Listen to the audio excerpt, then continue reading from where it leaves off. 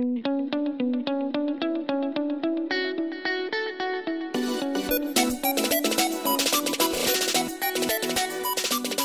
everyone, and welcome to the Keep or Cut podcast, hosted by yours truly, Pete Ball, and as always, my co-host, Chad Young. We're going to cover everything Keeper Leagues, Otnu. You know the deal by now. Chad, it's episode 31. This is our Mike Piazza, our Greg Maddux, or my preference, our John Lester episode. Putting John Lester in the same category as Maddux and Piazza is... I don't think that's going to work for me. I get it. I get the Boston fan. I totally hear you. But yeah, Maddux would be the one for me if we should start doing this every episode. Talk about player with that number. Sure. Maddux would be a good one. It's not my strong suit. I wish, I hope it came across as like, wow, Pete really knows numbers really well, but I had to look it up. I think my favorite actually is basketball. It's, well, not my favorite because John Lester's obviously my favorite, but Reggie Miller, number 31. Yeah, Reggie, some great moments from Reggie. It's just a nice one because neither of us are New Yorkers, and so we can both enjoy Reggie Miller. Exactly. So, there was more number 31s than I thought there were going to be. I think that's a fair way of looking at it. But it's episode 31, and we've got a couple the season's winding down, right? And so obviously our fantasy analysis and all other podcasts are really focusing on the winding down of seasons. But Chad, for us, it's different because we're talking keeper leagues, and as keeper leagues wind down, things are different than in redraft. Yeah, because things aren't winding down. Like the season is winding down, and if you're competing, you're winding down. But look, playing Otnu as long as I've been playing Otnu, that goes year round, right? We're gonna finish the season. You're gonna have arbitration coming up, and then trade opens up again, and you got a keeper deadline coming, and there's no winding down. Just keep going. It's so true. Now, let me get your thoughts on this because I brought up this league in the past, right? I'm the commissioner for a 16 team. It's only 3 keepers. All right. So it's really shallow. And once our playoffs begin, I have a rule in place. It's called the Sonny Gray rule. And I can talk about that if we want. I could just throw that out there, though, that it's called the Sonny Gray rule. And basically, if you are no longer in playoff contention, because our consolation ladder is for nothing. It has no bearing on draft picks. We are not a money league. It's nothing. If you're not in the playoffs, you cannot add a player or drop a player unless you are adding a player who still has rookie status, or you are activating a player off of the IL, so you need to drop another player. Otherwise, you cannot make any transactions. Thoughts on that? So my non-Otnu keeper league that I've been in the longest, it's on, we run it through CBS. It's the commissioner's a guy I know from college. A couple of their college buddies are in it. A few other people. Has a similar rule. So our playoffs just started last week. Rosters are locked for anyone who's not in the playoffs. And that league, we keep 14. So there are real reasons for people to want to be active. And so the trade-off in order to keep the playoffs pure, let's say, in order to make sure that teams in the playoffs could do that, is rosters lock at the end of the regular season, and anybody picked up in the playoffs cannot be kept. So if I go out right now, like as an example, here's actually a great example. I picked up Joe Ryan before on September 6th. So before his most recent start, but after his first start. Very, very happy with him. If I had picked him up 2 weeks ago, he could easily be in my 14 keepers. He's cheap. And this is sort of it's not quite Otnu, but there is a salary structure like that. And so inexpensive young pitching, super valuable, and you want to be able to keep it forever. But Ryan's not eligible to be kept because I picked him up during the playoffs. And so I will not be able to keep him. To make matters even, worse, harder, harsher, the players you drop during the playoffs, you've dropped them and they're off your team. And so in order to pick him up, I dropped Logan Gilbert, who had been struggling. And it was, I still really like Gilbert long-term, but I needed somebody who could help me now. I thought Ryan could do better for me. He has. That play has worked out very well for me. And if I continue in the playoffs, I think I'll be very happy I made that change. But I can't keep Ryan because I picked him up too late. And now I can't keep Gilbert because I dropped him. And so what's interesting about that is it creates a little bit of a, I don't know if disadvantage is the right word, but there's a little bit of a like long-term punishment for making the playoffs because you're giving up guys in order to compete.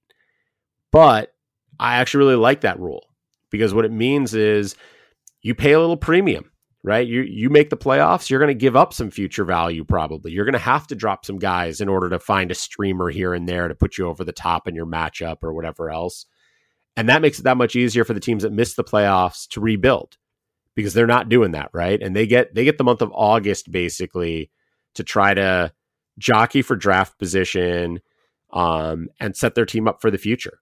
And they can make those kinds of changes then and try to get themselves ready. And then in September, now I'm playing for a title and there's money on the line in this one. So I want that title. And that's, I'm going to give up some future value for that. And it'll create a little bit of extra parity going into next season because I'll weaken my keepers during the playoffs without a doubt. I really like that rule. I mean, it's that league I'm going to guess has been around for a while because you only get quirky, interesting rules like this once a league has really ironed out all the kinks. But I do have two questions. So just to be clear, you're obviously in the playoffs. That's why you're dropping Logan Gilbert and you're adding Joe Ryan. But so are the teams that are not in the playoffs, are they barred from making moves? Yeah, they can't do anything. They can't pick anyone up. They can't drop anyone. Their rosters are completely locked. Got it. And now you can't keep Gilbert, but hypothetically, like let's say next week, and I'm making this up, I have no idea who Gilbert's opponents are. Gilbert's still on waivers, and you see he's facing the Tigers. Can you add him for that start and just not keep him, or can you just not add him again? So there is this league similar to Ottoneu, where in Ottoneu there's the 30-day waiting period when you drop someone. This league has a 21-day waiting period. So he's gone. So he is, I don't know. I'm trying to think of how they close the season. It is possible that I could pick him up for his final start as a streamer, basically. Mm-hmm. I could get him for that one start. I still couldn't keep him. But yeah, for the most part, he's gone. And at this point now, I mean, 21 days from now, there's probably not a real opportunity. We do fab, although it's not fab because you're using your budget the way you would sort of in Ottoneu. We do it on Sundays and Wednesdays. And so I'm not sure, like if I drop someone today, I'm not sure there will be an opportunity to pick that player up. And so like, there's a chance I'll have some tough calls to make because I've got Willy Adames and Brandon Nimmo on my IL in that league, along with Lance Lynn. And, if Lynn comes back, looking at my pitching, this is the league where I traded away Mookie Betts, and part of my return for Betts was the $35 Aaron Nola. Mm-hmm. And maybe I end up dropping him because he has not turned it around the way I thought. No. Maybe I drop Ryan because I can't keep him anyways, and so I'll get Lynn back and drop Ryan, so be it. I've got one. I picked up Yu Chang literally just because he had a game yesterday, and I wanted a guy who was playing Thursday instead of leaving an open spot. Mm-hmm. So, for Adames or Nimmo, whatever, Chang can go. He probably won't be on my team after Sunday anyways. But if they both come back, the rest of my bats are all guys I kind of at least could consider keeping, except for a very expensive Freddie Freeman. I have a $53 Freddie Freeman, and he's the only guy among my bats that is obviously not a keeper for me just because of his price. And I'm not dropping him in the middle of the playoffs. So it's going to be really interesting to see what happens. I'm going to have some tough decisions to make about, I don't know. I'm looking now, like I have Jonathan VR, who I picked up recently. We talked about him last week. Is like, it seems like VR is winning leagues every all year. The time in September. Yep. And so I'm hoping he does that for me. He's doing quite well for me right now. I don't know if he's a keeper. He's $3, so maybe he is, but who knows if he's going to have a job and where he's going to land. And unless next season starts in August, then VR has no value. But when August rolls around, get him on your roster. Yeah, but then I've got a $5 Will Myers, and it feels like Will Myers has been down this year, but by CBS's rankings, he's 138th. I think he's been turning a bit of a corner lately too. Yeah. And so he's been great for me. On the other hand, I got Trent Grisham at $3, who was just an absolute stud to start the season and has really struggled lately. And so if I need to drop someone, do I drop one of them? Maybe. I don't really want to.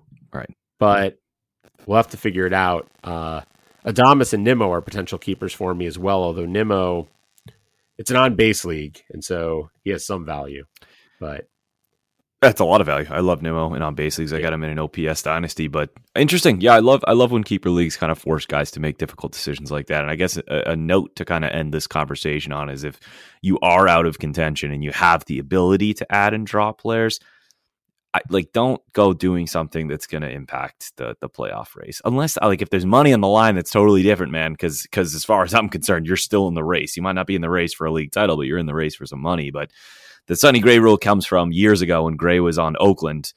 I was in the championship against another player who was ahead of me in the waiver order, and some guy who hadn't made any moves all playoffs and was out of contention just dropped Sonny Gray. My opponent picked him up, and he was literally the reason why he beat me. Anyway, that set me off. But according to my own rules in this league, I'm currently out of the playoffs, and Josh Lowe got called up, and I thought, okay, there is a tiny chance that all of a sudden Josh Lowe rattles off 11 homers in 30 games and gets 8 steals, and it's like, wait a second, should I keep this guy? So I added him, but who did I drop? I dropped Michael Lorenzen. I'm not going to impact the playoff race in any way as long as I don't have to, and I think that's obviously good sportsmanship, and it should be the approach of anybody. It's harder in those keep 3, keep 4. It's in an auto new league where you can keep everybody. You're not going to drop a stud player right now, most likely, because you're going to do one of two things. Either you're going to hand him off to someone in the playoffs who is going to run with him, which you can, whatever, but you're also potentially giving that person a keeper and giving up, even if you think, you got a guy who's at $30-$40 and you think he's a value at 25 instead of 40. Well, if you cut him and somebody gets him at 22-23, you've given them long-term value, give them short, you're just not going to do that as much. And so in auto new leagues, it's open season. You're out of the playoffs. You can still make moves. But most of what I've seen is people aren't dropping guys who are going to change the game in the playoffs just because they don't want to. They want to keep those guys. Right. And to be fair, because Otnu is such its own unique beast, I could see instances where I'm not going to do it. I don't have a need to, but I have a $36 Francisco Lindor. If I was up against the cap and I saw all right, I want to add these 3 prospects because I think they could be keeper worthy for me. I feel like that's a move that should be accepted. But in leagues where you can avoid it, I would definitely avoid it. So I'll tell you, in our auto new league, I'm in the playoffs. I had a very, very bad start to the week. I am desperately trying to claw back in. If it doesn't happen, I have a list of guys I want to pick up. That I'm going to make some moves short term that I think might, there's some moves I may make short term to try to help me win. But if I don't get through the playoffs, I've got parts I don't need. I have 7 relievers right now. I'm not going to keep 7 relievers. So I've got relievers I will cut to add youth if I get eliminated. I think it's totally fair game. Yeah, that has to be absolutely 100% fair game, and definitely worth clarifying. And that's the focus of this episode as we close in on the playoffs here. It's really kind of twofold. We've got just a couple of weeks left, right? So what are you doing in these final 2 weeks, wherever you are in the standings? I think that's something to definitely identify. Probably most people are obviously either in the playoffs or out of the playoffs at this point. Your playoffs are going on unless you're in a rotisserie league. So what are you doing? And then really streaming starting pitcher for the stretch run. This is the most important time. Most of the year, I'm thinking quality of opponent is not as important as are you a good pitcher. But at this point, it's such slim pickings that quality of opponent to me all of a sudden takes precedent. That you know what? If you're going up against Minnesota, I'm going to roll you out there and just hope you pitch well if I need it. Ideally, you don't need stream starting pitchers at this point. So let's start with that first topic, Chad. What's going on in the standings? How is that impacting what it is you're going to do with your team? And let's start with teams that are contending. You're in the playoffs. Maybe at this point with 2 weeks left, you're closing in on hopefully the championship series. What are your considerations in a keeper league? Are there any, or is it just go for the title? So there are some, but they're limited because in general, I'm just going for the championship. And like I said, if I have to give up a guy I thought could be of long-term value in Logan Gilbert to get a guy who helps me now, I'm going to do that. I am entirely focused in those leagues on trying to win right now. Future value can be sort of put aside. It's a tiebreaker, right? If I'm deciding between two guys and like if I need a streaming starting pitcher and we'll talk about some of this later, but like when we talk about streaming starting pitchers, if I'm deciding between two guys and I think one of them might prove to be a keeper, then I'll favor the guy who might prove to be a keeper. Why not, right? There's no reason not to do that.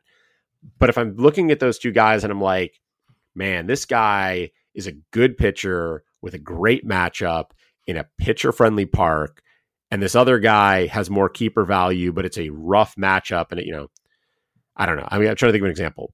If I'm deciding between a guy who is at Texas and a guy who is at, let's say, San Diego or the Dodgers or the Yankees or something. Let's use the Yankees. I'm deciding between a guy going at Texas or a guy going at Yankee Stadium. It doesn't matter how good a keeper the guy going at Yankee Stadium is. I'm going to take the guy who's going at Texas right now because I'm just going to take that matchup. I'm going to bank those points and I'm going to try to get myself a championship this year and worry about the fact that I don't have that keeper pitcher in the off season. Like, that's my take on it. I'm all in. Yeah, I'm on board with that. I think especially with these players who are on the fringes, right? Like you're not out there dropping I don't know, Chris Sale because he's going to go against the Yankees.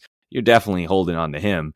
But if it's Tyler McGill versus Joe Ryan, you know what? Joe Ryan until tonight has definitely looked better than McGill recently. But you know what? You're probably going to go with McGill because he's got the better matchup, and you'll worry about who's the better long-term keeper at another time when it's relevant. But there's not much more to be said here, right? I mean, if you're in contention, you're going for a championship, like go get the chance. This is why we play. Go get it, man, and worry about all that stuff later. 100%.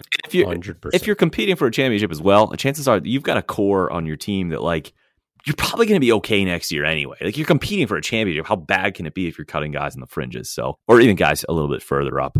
But what about now? Let's talk about the teams that have more difficult decisions.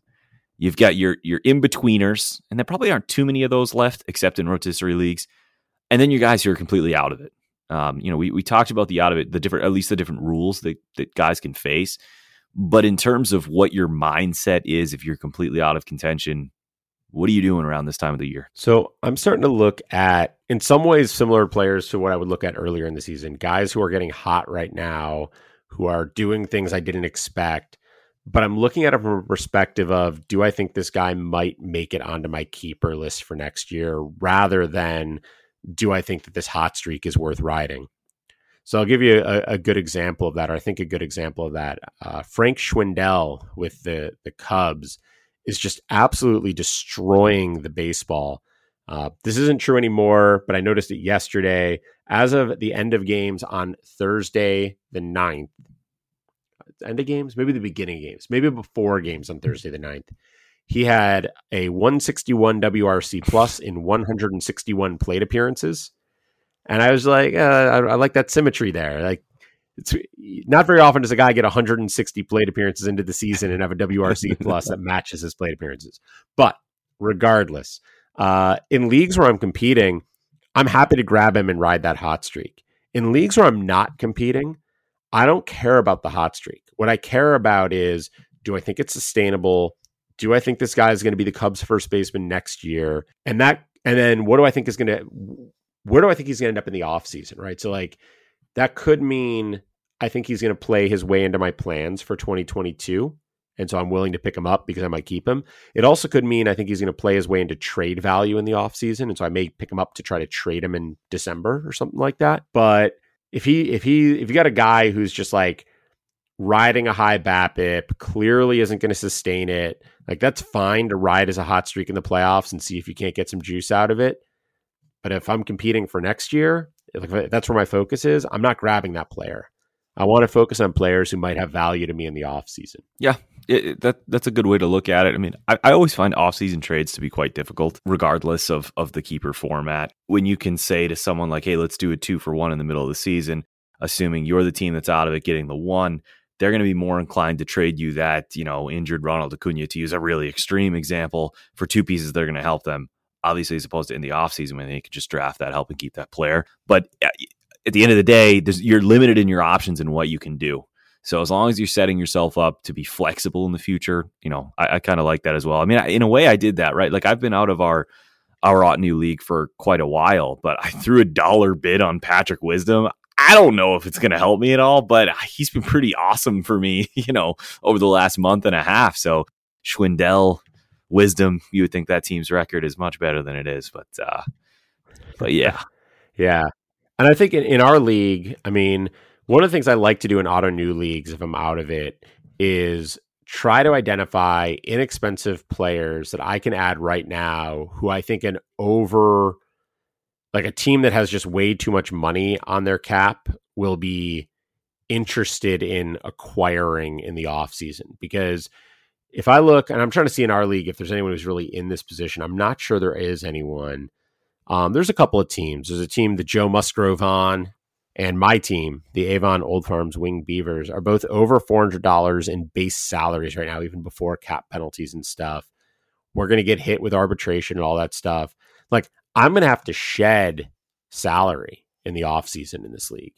And so some of that will be easy. I've got a $47 Christian Yelich, which see you later. But I've also got like a $31 Corey Seager, a $39 Giancarlo Stanton. Like, I've got a couple of guys who are going to be expensive, who are going to be potentially difficult decisions about whether I want to keep them or cut them. And if somebody picks up Schwindel and Schwindel continues to be on fire, and we get to December and the Cubs are committing to him as their first baseman, would I trade Stanton for Schwindel in order to clear some salary? I don't know. I haven't looked at Schwindel that closely. I keep bringing him up like I've got deep thoughts on him, but I need to actually dig in and see. It's a home run every day. He does. It seems that way. Like, that kind of trade happens in the offseason in Ottoneu leagues because people have to find ways to clear salary. And at some point, if I think I'm going to be stuck cutting him, if I'm going to be stuck cutting Stanton anyways, maybe I would deal him for Schwindel. And maybe for a team that's been out of it this year and doesn't have a lot of salary on the books and is going to have plenty of cap space going into the auction, making that kind of a deal and having Stanton locked up could be worth it. And so I like to find those guys. That's what I was talking about, those December trades. If I can find a guy who's having a breakout in August and September, even if I don't believe it, even if I don't think that they're going to be sustaining it, if I think other people will think that, right? And I think you have to be, like, I think one thing you have to do is you have to be realistic about it, right? You can't just assume that other people are stupid. Sometimes people do that. Sometimes guys are like, oh, I picked up this guy and I'm going to trade him to you. He's been, he's got a 430 on base percentage. You're like, yeah, but he's got a 520 BABIP. Like, I'm not an idiot. I can see that. And 18 plate appearances. Right. So, like, you've got to, like, you can't assume other people are stupid. But what you can do is look around and see, at some point this offseason, we're going to get analysis on Schwindel that says that it's legit, that he really can do what he's capable of. And we're going to get analysis on it that says this isn't real. He's never shown anything like this before. And here's why I don't think it's going to hold up. If you start to see that, if Fangraphs is telling you that he's going to fall apart and Pitcher List is telling you he's a stud, then you've got a guy that if you're not into him, you can trade him. If all the analysis out there is this guy is no good, you can't be like, I also know he's no good. Let me see if I can pawn him off on somebody. Because, like, I mean, no, maybe in your leagues you can do that. In my leagues, that doesn't work. I've never found a situation where that works. So, but I like these guys who there's something that looks sustainable, even if I'm not sure I believe it. Take him for now. And if it turns out that in a couple months, everyone's like, that guy's nothing, then I cut him. So be it. Who cares? But if there's mixed opinions on him, then maybe I can get some value for him, even if I'm not a fan. Yeah, no, that's totally fair. I think the offseason analysis does obviously play a lot into it. But I mean, just finishing the season as hot as Schwindel is, you might be able to get some kind of pull for him. And I think that comes back down to, like, the uniqueness, particularly of Ottoneu and salary leagues in general, right? Where Stanton for Schwindel could end up being just a slam dunk win for the team that gets Schwindel, even if Stanton ends up outperforming him. I will say I'm probably going to be one of those teams looking to acquire. I don't have a whole lot of interest in Stanton specifically. It's kind of besides the point. I've got contracts coming off the books. I have the $1 Wisdom, a $1 Yuli Gurriel, a $1 Joe Ryan, so on and so forth. Like now I have opportunities to explore that I wouldn't have otherwise had if I wasn't taking these shots in the dark. So I'll be coming after that, Joe Ryan. I'm just telling you. Well, you called him, man. I was holding out hope my man Jordan Balazovic would get called up, and I ended up rostering both Ryan and Balazovic, and Ryan has looked just awesome. Yeah, I'm a big fan. Yeah, it's pretty sweet trade for them. So, Nelson Cruz is just bashing the Red Sox into oblivion, but otherwise, pretty sweet trade. What about those teams, Chad, that are kind of on the like? Let's say it's not a money league. You're right now in third place. You're like 8 to 10 points back in your rotisserie league. What are you looking to do? That hit close to home because in Ottoneu League 1, the original Ottoneu League, I am in third place, and I think I'm actually more than 8 to 10 points back. I think I'm more like 15 points back, but we'll leave that aside. That's not the point. The point is that I'm in third place. That actually is a money league. We pay out the top 4 spots. There's real value to me staying in that top 3. But in addition to being pretty far back from second, I have like a 6 point lead, something like that, on the 4th place team. And the 5th place team is another few points behind that. And so I am in it very much in this in between where like I could use some help to make sure I hold on to third place and get the payday that comes with that. But I'm not going to catch second. And, third place is great and all, but it's not a championship. And so I also want to get myself set up for next year. I am just now starting to flip the switch, I think, towards future value in that league. And part of that is outside my control. It was pushed on me. So the team that is in first had acquired right at the trade deadline not even right at the trade deadline, back in May, now that I realize it. In May, they acquired a $75 Mike Trout in a pretty sizable deal. They got a $75 Mike Trout, a $45 Anthony Rendon. Obviously, those did not work out well for them. And a $5 Liam Hendricks. Gave up Jeff McNeil, Huascar Ynoa, DL Hall, and George Kirby.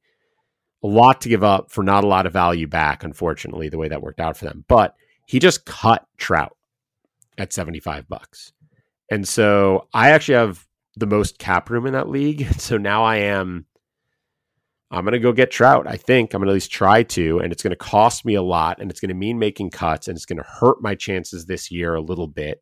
But I think it's a worthwhile trade-off. I think I can hold on to third place this late in the season, despite potentially giving up some pieces I really need. And the possibility of acquiring Mike Trout at, I don't know. We'll have to see what price he goes for. The minimum bid on it is $38. I bet he goes for something in the 60s. I don't know, something like that.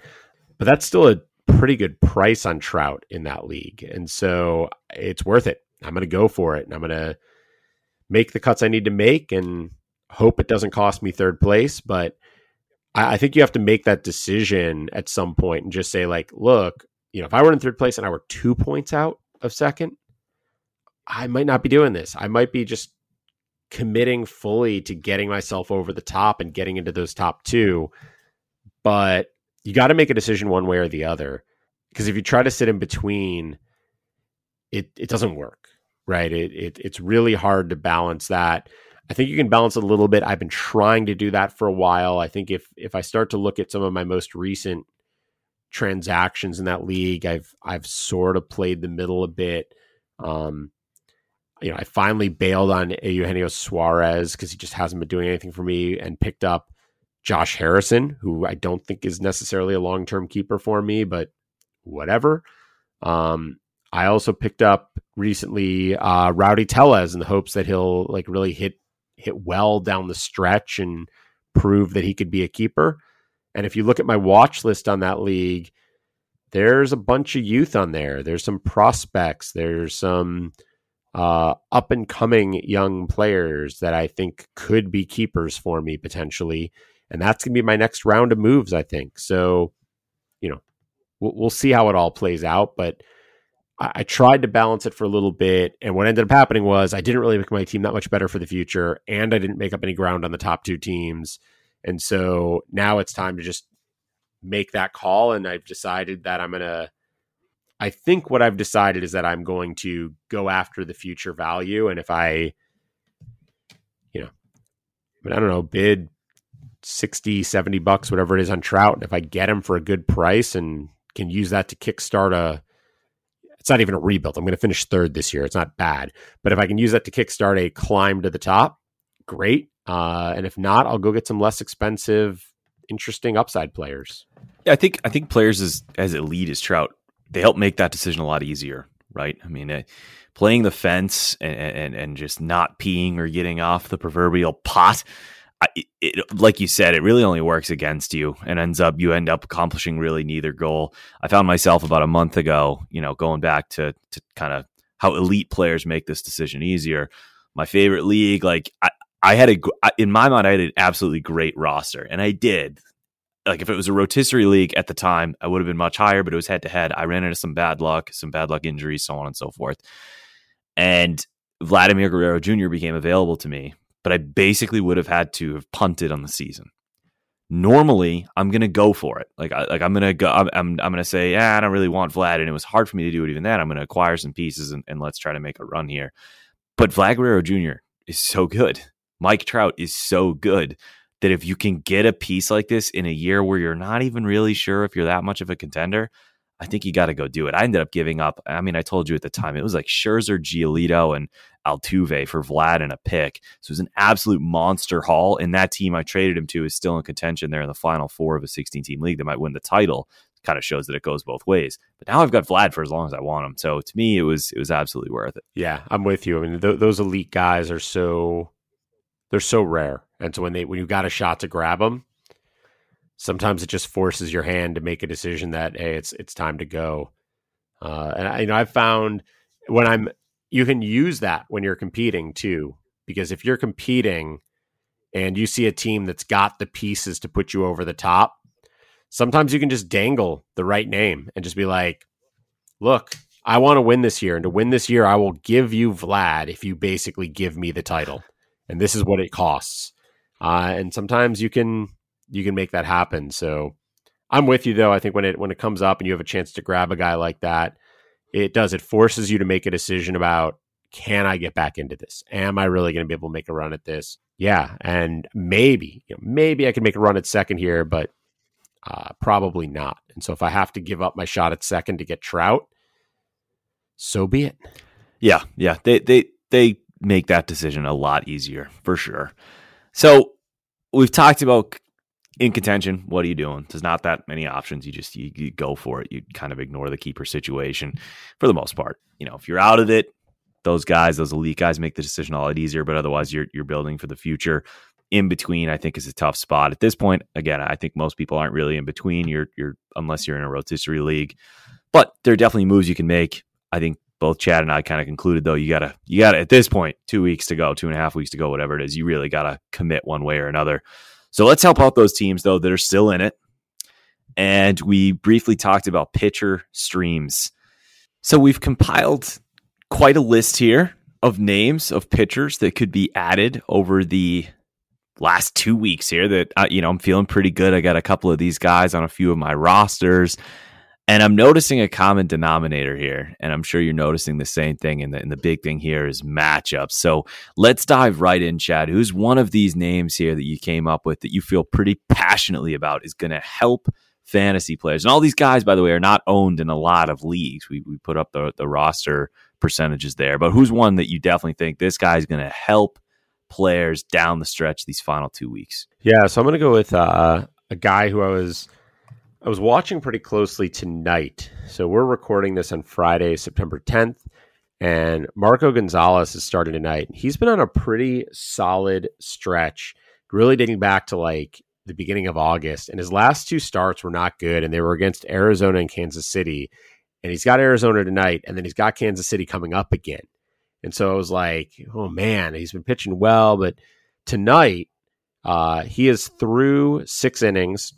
He's only got 3 strikeouts because he's Marco Gonzalez, and he's not going to get you a lot of strikeouts, and that is not what he's here for. But 3 runs, all unearned. So he's given up 0 earned runs. He's only walked 1. He's only given up 4 hits. So he's got a whip under 1, an ERA of 0. He got you those 3 strikeouts. He is currently in line for the win, but if you're in a quality start league, he's already locked up that quality start.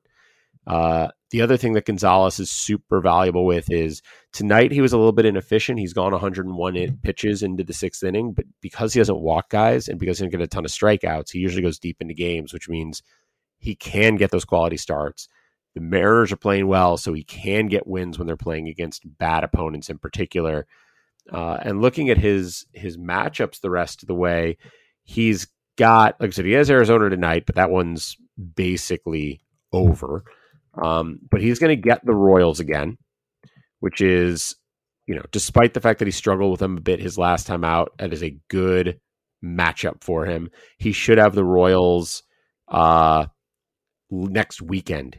He's going to bypass the Red Sox. So the Red Sox are coming to Seattle, but I believe he is going to miss them with their rotation, which means he would be at the Royals, at the Athletics, then home for the Athletics, and he may or may not have an end-of-season matchup with the Angels. It depends how the rotation plays out.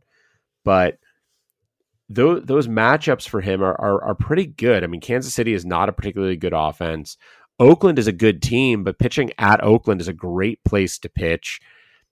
Depending on how he does through there, maybe the home game against Oakland isn't as exciting to you, but I really like what he's done. He is, if you're looking for a guy who can go deep, get you some extra innings on top of just pitching decently, the downside is he's not going to strike out a bunch of dudes. So if you're in a roto league and you're chasing in strikeouts, or if you're in a head-to-head league and you're trying to pick someone up to get you strikeouts this week, like that's not the guy to do it. Good, low rates, high quality innings, a lot of innings, good shot at quality start, good shot at a win. He's a good pickup. And he is, looking around, he's 74.7% rostered on Auto New, 81% on CBS, 72% on Yahoo. So he's not everywhere, but he is available in a decent number of leagues. And at this point, again, I think you're going to hear me say this a lot, like beggars can't be choosers. So Marco Gonzalez is not going to give you strikeouts, but he's going to give you good things in these final 2 weeks and just take it and be happy with it. That schedule is a joke. I still like the matchup at Oakland. Oakland's competing for a playoff spot, but it's not an offense necessarily to avoid. And I think, Chad, when we look at all 4 of my picks kind of fit this category, and I would say that Marco Gonzalez definitely fits this category of veteran. Well, a couple of mine aren't veteran, but the pitchers on contending teams that are fighting for a playoff spot, who teams are going to need to lean on. I say a couple of my picks aren't veterans. Well, it'd be Tyler McGill and Luis Patino, and we don't need to dive into those right now. But Steven Matz, Jake Odorizzi, who are my 2 others, and yours right here with Marco Gonzalez, those 3 guys, I don't expect Odorizzi to go deep into outings, but Houston, Toronto, and Seattle, they're in all of them are in the fight for their lives. Maybe not Houston, they're guaranteed a spot, but it's still, they're going for seeding and everything else. Those 3 guys are going to be leaned on, and I think that's important to note here, because you're not going to. It's hard to find innings to stream, but those 3 I think can give it to you. Yeah, and you don't have to worry about them getting bumped. They're not going to get shut down because they're trying to save their bullets for next year. Those guys are going to go, and that's pretty valuable. Definitely. So I threw out a couple of my names there. I guess I can just quickly say Jake Odorizzi, just because maybe that raised some eyebrows, because I don't think he's a very good pitcher. I think he kind of fits this category, though. If it's the final 2 weeks, it's time to get desperate. I really like his schedule the rest of the way. He's going to be, if he makes a start every 5 days, he's going to be at Texas, at home against Arizona, at the Angels, and then at home against Tampa Bay, which obviously isn't ideal, but Tampa Bay is a million games up in the division. Maybe that's a game where they bench some guys. I don't know. It depends, I guess, on how close Houston is to them in the standings. He's never going to go 6 innings. He's not interesting in quality starts leagues at all, but he is on a great team. a good schedule coming up, as we just went over. I was looking at his FIP, and obviously it's not good because, again, I don't think Jake Odorizzi is that great. So normally I wouldn't recommend streaming a guy just based on matchups, but like we talked about, it's the end of the year. Over the last month, though, it's a full run less, 3.77, his FIP, that is. It's time to get desperate. And so I look at Jake Odorizzi and I say, good team, gonna pitch, has a chance at some wins, occasionally will randomly strike out 6 guys in 5 innings. And he's hot at the moment, which I guess is the most important part. Yeah, that Tampa start at the end of the year could be super interesting because he is exactly the kind of guy that if you're Houston, you're not anxious to save him for the playoffs, right? So you're totally fine letting him go out there and throw one of the last couple games of the season, even if it means he can't go until game 3 or something of a division series. Tampa, on the other hand, may be resting guys. Odorizzi, I mean, Tampa, it's like weird. I don't know how they rest guys. They platoon everybody. So everybody on that roster is a starter. And so maybe Odorizzi gets hurt by the new September call-up rules. Because if Tampa had 40 guys on their roster, he might have been facing a whole team of AAA bats for that last start. But I think you could see a situation where like he faces a couple of guys, like he goes 2 innings against guys, and then Tampa starts to pull people, and he's facing guys who don't have the platoon advantage, and nobody's getting a third time through the order penalty again or advantage against him because nobody's making it to a third time through the order because Tampa's trying to keep guys rested and ready. Things could really work out real nice for him in that last start. And if he's going well in that last start, Houston's going to leave him out there to pitch because what you don't want to do in those last couple games is start burning your bullpen. And so there may be an opportunity for him to go a little bit deeper if he's starting to face some guys who are coming off the bench, and if Houston wants to, keep their pen rested. I like that. That's a good call. So who's another one of yours, Chad? So let's go to someone who's a little bit more widely available. And I'm gonna talk a little bit about 2 guys at once, one of whom is more widely available, one of whom isn't. Antonio Senzatella with the Rockies. He is only 27% rostered in Ottoneu, 27% rostered in CBS, 22% rostered in Yahoo. He has a 3.67 FIP on the year, which sort of shocked me. He's been legitimately very, very good. Much like the guy we talked about a moment ago, Marco Gonzalez, he doesn't strike a ton of people out. And that's probably why he's relatively unrostered despite the good stats. His ERA and FIP are both better at home than on the road, which seems really, really weird to me. But it's the case. I'm not going to bet on that continuing. His next start should be at Atlanta. Then he's going to be home for either the Dodgers or the Giants, or maybe both the Dodgers and the Giants. I can't read my own notes. Isn't that, this isn't even a handwriting issue. They're typed. I just can't tell what I was saying. So I'm going to pull this up. And I'm looking at the Rockies schedule now. So I believe he's supposed to face the Braves next Wednesday. He then would miss the road trip to the Nationals and come back and have the Dodgers. So this is what I said. I think he's going to face the Dodgers and the Giants at Coors before finishing up the season on the road at Arizona. If you can stream him for that Atlanta start and then drop him, regardless of whether he's been better at home or on the road, like the fact that he's been better at Coors is weird, but aside from that, you don't want him facing the Dodgers or Giants in Coors anyways. But if you can drop him for that stretch and then pick him back up to face Arizona on the road to end the season, I think that's real interesting. Guy who's not quite as available and has a slightly better schedule is his teammate John Gray. So John Gray, 85% rostered in Ottoneu, 59% in CBS, only 23% in Yahoo. He goes the day before Senzatella. And while that doesn't seem like a big difference, what that means is he will get Atlanta next Tuesday and then have the Nationals, I believe, before they get back to the Dodgers. He will then have to face one of those teams in Coors and then finish up with Arizona on the road. But it's only one Coors start against a great offense instead of 2. And that's a pretty big advantage. So, Gray, 3.99 FIP on the year, but only 3.63 on the road. If you can grab him and get those road starts from him, he could do some really nice things for you. He will get more strikeouts than Senzatella. the reason I mentioned Senzatella at all, because it sounds like I'm saying, like, go get Gray. Why would you get Senzatella? Senzatella is a lot more available, right? If you're in an auto new league, you probably can't get John Gray. You probably can get Antonio Senzatella. So, you got to keep that in mind. If Gray is out there, he would be my choice of the two. If not, though, Senzatella is a serviceable option for some of those weak opponents. I really like the Senzatella pick, particularly because of the weak opponents. I play in a lot of quality starts leagues. And Chad, would you believe me if I told you that this year Antonio Senzatella has as many quality starts as Lance Lynn, Hyunjin Ryu, Jose Berrios, Joe Musgrove, Anthony DeSclafani, and Logan Webb? I was just waiting a second to see if you were going to say combined or something, because then I was going to be like, no, I don't believe that. Well, I believe you because I trust you, Pete, and I know you wouldn't lie to me. But I am surprised by that number for sure. I just looked at Senzatella, like I literally just looked at him today. I know that he goes deep into games. I know that he throws a lot of innings. I know that they lean on him.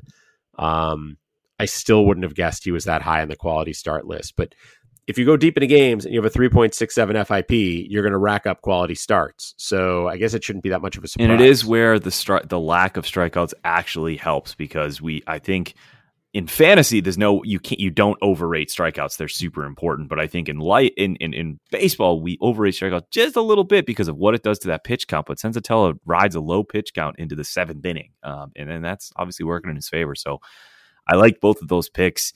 I mentioned earlier, this is one of your guys, Chad. I'm curious. It was your guy at the beginning of the year, and Steven Matz. He was one of my picks, especially for his schedule. He's going to be at Baltimore, then home against Minnesota, then at Minnesota. I mean, we can just stop right there. Those three matchups alone, regardless of everything else that's about to follow what I say, just take those guys. He then has the Yankees, which could definitely be a difficult matchup for him. But he's written a low FIP in the year at 3.66. But since August, Chad, his ERA is under 2, and his FIP does follow that. It's in the 2s. It's like 2.20 or something like that. It's been tremendous. Ground ball rate up around 50% in 4 quality starts since the start of August. And since the All-Star break, Minnesota, who he faces twice, once at home and on the road, is dead last in batting average against left-handed pitchers, barely hitting the Mendoza line at 201 against lefties since the All-Star break. He's owned in a lot of leagues. I mean, it's 80% on Otnu, 85 on CBS, which was weird, but only 56% on Yahoo, and it's around there on ESPN. So I think he is available in some spots, and he is absolutely worth it, I think, down the stretch. It's really that stat on Minnesota is fascinating, because I did not realize. I was thinking like they got Buxton back. Buxton hit a home run tonight. Maybe they're starting to get going again, and maybe they will still. Right? I mean, there's still a lot of talent on that team, but man, that is ugly from them, and it does it moves Matz from being a guy who against Baltimore, even at Baltimore, yeah. Please, I'll take that start for sure. But maybe I would move on before the Minnesota matchups. Now all of a sudden I'm like, maybe I won't move on. Maybe there isn't a better option out there. So that's fascinating to me. I did not know Minnesota was having that bad a stretch against lefties, and Matz is the perfect guy to take advantage. Yeah, he's been pretty awesome. So, Chad, I think we definitely have time to get to one more of yours before we hop into the new question of the day. So, who's one more, or two, or three, wherever you want to take it? Help the people. This is the most crucial time. So, I actually do not want to limit our help to our faithful listeners. So, I think the last name I want to talk about is. I'll talk about Vladimir Gutierrez, only because I want to pick someone else who's below 50% in Ottoneu. He's 45.6% in Ottoneu, 71% in CBS, 41% on Yahoo. Wow. It's interesting. Sometimes I look at these numbers, it's like, why is he so low rostered in Ottoneu, so high at 71% in CBS and low in Yahoo? I bet, without knowing, somebody at CBS wrote an article talking him up. And so people who play on CBS saw that, and that's the only thing I can think of. But his last 7 starts, he has a 3.44 ERA, 3.71 FIP, 3.77 xFIP, almost a strikeout per inning, less than 2 walks per 9. That's a pretty good run over 7 starts. His next start is at Pittsburgh. And I've been thinking about this. I don't know if there's a matchup I like better for a starting pitcher than at Pittsburgh. Maybe at Texas, given how bad that offense is and how much of a pitcher's park that's proven to be. But Pittsburgh's a pretty great landing spot. Then it gets a little bit interesting because he has Pittsburgh again, but in Cincinnati. Cincinnati, obviously a very power-friendly park. A little bit of a tougher call, but again, Pittsburgh, I'm still probably willing to take a shot with him against Pittsburgh. He is then likely to pitch at Chicago against the White Sox, but there's a chance that he will end the season at Pittsburgh again. So with Gutierrez, I'll start him. If he gets 3 starts against Pittsburgh, I will take all 3 of those very happily. If he is pitching in Chicago on the south side for one of those starts, I will not be starting him in that park against that offense. I will very gladly leave him on my bench or cut him for another streamer. Gutierrez, I don't think he has a lot of keeper value, but that stretch of 7 starts, I mean, if he keeps that up, he is going to be the kind of guy who goes into the offseason where people are like, man, his last 10 starts of the season, he had like a 3.5 FIP or something if he dominates Pittsburgh a couple times. And so he may have some keeper or some trade value in the offseason. But right now, I would ride that schedule and that hot streak he's on. Yeah, that stretch of 8 quality starts in 9 outings was remarkable and completely out of nowhere. I mean, this was a guy with no expectations at all. So, Chad, that takes us to the new question of the day. It's more kind of off-season focused as we begin to wind down here. So let's say your team needs a lot of work. You're one of these rebuilding squads. One of your extreme, whatever the case, you got a lot of work to do on this team. And you're keeping somewhere between 25 and 30 guys. And 25, from what I saw in that one auction that we've done, would be a really low amount of keepers. So you got a lot of roster spots to fill, and you got a lot of work to do. How much money do you like to have going into the auction when you are in a rebuild? Yeah, I mean, so if your team's really going into a rebuild, right, and been that bad, and you're still keeping 25 to 30 guys, they better be inexpensive because your team isn't good. And so if you're keeping 25 to 30 guys and it's costing you a lot to do it, like, then you're coming back with the same team you just had that wasn't good. Now, in a rebuild, I would expect you to be coming back with 25 to 30 guys, and a lot of them are like $5 or less because they're prospects or guys you traded for, they're young, whatever it is, and that's fine. The way I try to think about budget is less about how much do I need overall and more about, based on what I have available, how do I think I can build a lineup? And so I've actually started doing this for a couple of teams recently, where I am identifying who I think my keepers are. And I'm pulling up one of my spreadsheets here that I use for League One, where I was just talking about how Trout's available, and I was trying to figure out how he fits in. So I went through and I looked at my team, and I identified that on that team I had 22 guys that at first glance I think are keepers, and that they total $266 after I make an assumption of arbitration money coming my way. That leaves me, if I take a $60 Trout into the offseason, then I looked and said, okay, I could still spend $30 on a util bat. I could still spend another $22, $23 on like 4 or 5 more outfielders, like a $10 outfielder and some cheap outfielders to try to fill out my outfield a little more. I need a backup first baseman. I need another middle infielder. This is what I can spend on those. And I put that budget together and try to give myself a sense of like, can I, with the money I have available, build a contender? And I'll be honest, I'm struggling looking at this team right now because the team I'd be looking at building would be, so I've got 3 cheap catchers in Travis d'Arnaud, Eric Haas, and Dalton Varsho. I'm assuming I'm keeping all 3 of them right now. I probably won't keep all 3 of them. But that team would have 1 or 2 of those guys at catcher, Hoskins at first, Altuve at second, Cronenworth at short, a Josh Rojas, Josh Harrison platoon at middle infield, Yandy Diaz at third base, and then my outfield would be Soto, Trout, Winker, And then I would have about, like I said, about $30 to spend on a util bat. I would have about $10 to spend on a fourth outfielder, and about $5 on a fifth outfielder, plus some cheap outfield bench bats. And I'd be going in with a rotation of Gausman, Montes, Mize, Marquez, Rodon, Fromber, and Whitlock, and very little to spend on pitching beyond that.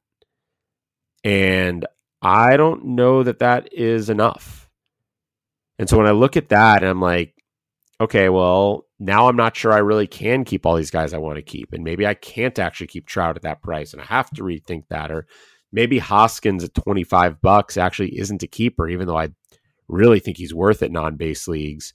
So I'm going to have some decisions to make sure that by the time I get to the auction, I actually can build a team. So to me, it's less about, I'm keeping 25 guys, so I need to have $170 open. It's more based on the $25 guys I'm keeping. Can I create a budget that works? Now, when I get to the auction, and we could talk about this a lot more in the off season, when I get to the auction, I try to avoid being stuck to a budget. So when I say here, like, I could spend $10 on my next outfielder and then $5 on one more outfielder, $30 on a util bat, I try to instead think of it as like, I kind of want a $30-ish bat. I kind of want a $10-ish bat. And like, they need to fit together into a lineup, but I don't try to get bogged down into like, I'm going to spend $30 at util and then $10 outfield. Because maybe I find a $10 util and a $30 outfielder, and that's a better use of money. Maybe I find two guys for $20, and that's a better use of money. But I can start to paint a picture using that budget of like, okay, if I found these guys at these prices, is that enough? Is that good enough? Look around at what a $30 util bat looks like in this league. Is that going to help put me over the top? And that's how I do it. So I'm less concerned about like, I need $100, I need $150, I need $200. Like, I'm less concerned about that. I'm more concerned about, if I'm keeping these guys, what kind of roster is that?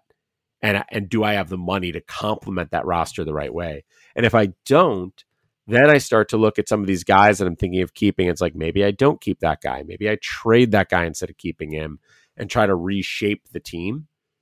And that's how I plan for it. No, that's awesome. I so agree with being flexible, right? And I see that all the time, and even just general draft prep, not necessarily just auction. Is it the people who, here's my plan, I'm going to take pitcher, and then I'll take all my hitters. Well, if Jose Ramirez falls to you at pick 13, are you still going to take a pitcher? Like, that lack of flexibility kind of bothers me. So I would never want to go into my auction thinking like, nope, $30 at utility, it has to be that, because drafts, auctions, they're so finicky, they're unpredictable. You have to be, they're hard to predict. They really are. Yeah. You got to be flexible. Yeah. So what I would say to you to answer your question is, if you're looking at your team where you think you're keeping 25 to 30, I would start like build a depth chart, right? Take some time, calculate what's your budget going to be, because you're going to know you're going to have each of those guys is going to go up by $2 unless they've played 0 major league games this year, in which case they go up by 1. Add that up. Assume you're going to get something like $25 of arbitration hitting you. That's the average amount a team gets. Some teams get, as little as, I think you can get as little as 12 and as much as 30, or as little as 11 and as much as 33. About an average, it'll be 25. So you can throw that down and say, okay, let's assume I get $25 of arbitration on me. I keep these guys at this price increase. And then can I use the rest of the money I have left over and build a team that I think is capable of contending? And if the answer is no, then that structure is not going to work. And you need to figure out how you can either clear up more money. And sometimes that becomes obvious, right? You build a depth chart and you're like, oh, I'm keeping 5 like decent middle infielders, and I would much rather spend money to get into like, I feel like I have to buy an elite middle infielder anyways, because 5 decent middle infielders isn't going to get it done.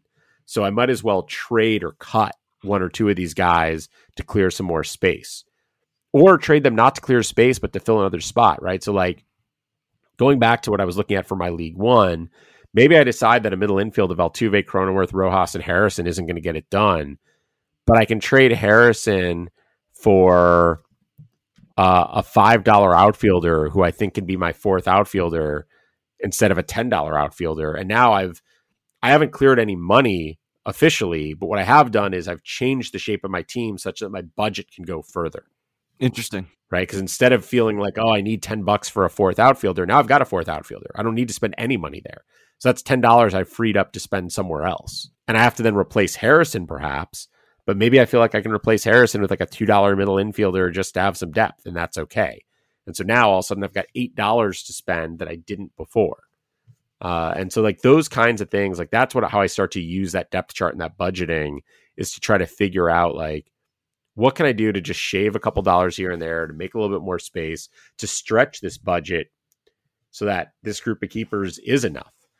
And if I really can't do that, if I hit a point where I'm like, there's just no way I can turn this into a winner, then I start tearing it down, right? Then I start to trade my expensive Soto, my expensive Trout for future value and just say, forget it, starting over. It doesn't usually come to that, but it could. And then you always have those options because you have those, ideally you have those highly priced pieces that you can move. It's kind of like that, don't push the big red button, but sometimes you have to. And I think it's definitely a good time to also plug I just had the roster organizer feature of Ottoneu. As I begin to prepare and think along the lines of the auction, I'm looking at my thing right now. I don't actually have to cut anybody. I can just put it into this. And right now I have $191 spent out of a $400 budget. So I'm gonna have a lot of money at this auction, Chad. I would just remember that 191 does not include salary increases. So if you're keeping, let's say 25 guys, you've got about $50 you need to account for there. Some of them are prospects and they'll only cost you $1 instead of $2. So if 25 guys, maybe you have $47 instead of $50, but something like that. And you're going to get hit with arbitration somewhere in the $25 range. You can, though, in the roster organizer, there's a functionality to add targets. I'm going to pull it up right now. So a couple things. First of all, you can do things at the top. So at the very top of the roster organizer, there's a thing that says miscellaneous expenses for arbitration, inflation, etc. Mm-hmm. If you know you are keeping 25 guys that are going to cost you $47 in inflation and you're expecting $25 in arbitration, you can plug in a 72 there, right? 47 for increases, 25 for arb, and it will add it to your roster. And so then when you look at your totals, it'll reflect that. Awesome. If you want to start to do the kind of budgeting that I'm talking about, you can go in and if you leave a position blank, so like if you're like, oh, I know I'm going to need a starting outfielder. If you have a blank outfield spot in your roster organizer, there's a link where the player's name would be that says click to add a target. And when you click that, you can add a player name and a budget. Now, I don't usually add player names because I don't want to get myself bogged down in like, this is the guy I'm going after. But I will type in fourth outfielder $10 and start to use that to piece together what is that budget going to look like. Because then you can look at it all and add it up and say, oh, how about that? I filled out my roster. I feel good about what this could look like. And I have $20 left over. You're in a good place. But you want to take advantage of that because what you don't want to do is get in the mindset of like, oh, I'm only keeping $191. Then all of a sudden on October 4th, that 191 turns into 241 because all the increases happen. And on November 15th, the arbitration dollars hit you and it goes from 241 to 275. And you're like, wait, what? Where did that come from? I wasn't expecting that. And it's like, that money's coming, so plan for it. Awesome. Yeah, that is such a great tool, and I'm sure there's been an Ottoneu question of the day about it already, but we'll definitely have one during the off season, really, to get people prepared to use that tool and to plan out their auction. But Chad, I think that puts a cap on the John Lester episode. The John Lester episode. So while we're calling it the John Lester episode, I will throw out here as we're on our way out the door. You had mentioned briefly Tyler McGill and Luis Patino as two of your other potential streamers. I had Carlos Hernandez from the Royals on my list as a guy who's under 75% rostered in most places. Other names I looked at, Ryan Yarbrough, who has not been very good, but can be at times.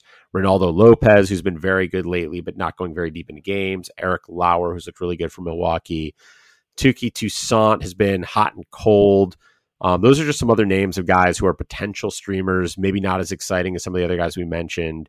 But on our way out the door, some more names for you to look into on your own, ask us about on Twitter, whatever, that you can at least consider as you're trying to figure out who is going to get those final starts and try to put you over the top. I love those suggestions. That's going to do it from us. Please make sure you give us a follow at Keep or Cut on Twitter. Give us a rating. Give us some feedback. Give us all that good stuff. We'd love to hear from you, hear what we're doing, get some questions from you that we can talk about on the show, particularly during the off season, as you know, the content can run dry. You guys got to keep us going here. If you want to reach out to us individually, though, please follow Chad at Chad Young. He's going to continue to push out awesome content at Pitcher List. You could follow me at Pete B Baseball if you want to read me blathering about the Red Sox. But anyway, thanks for listening to the John Lester episode 31, and we hope to see you next week.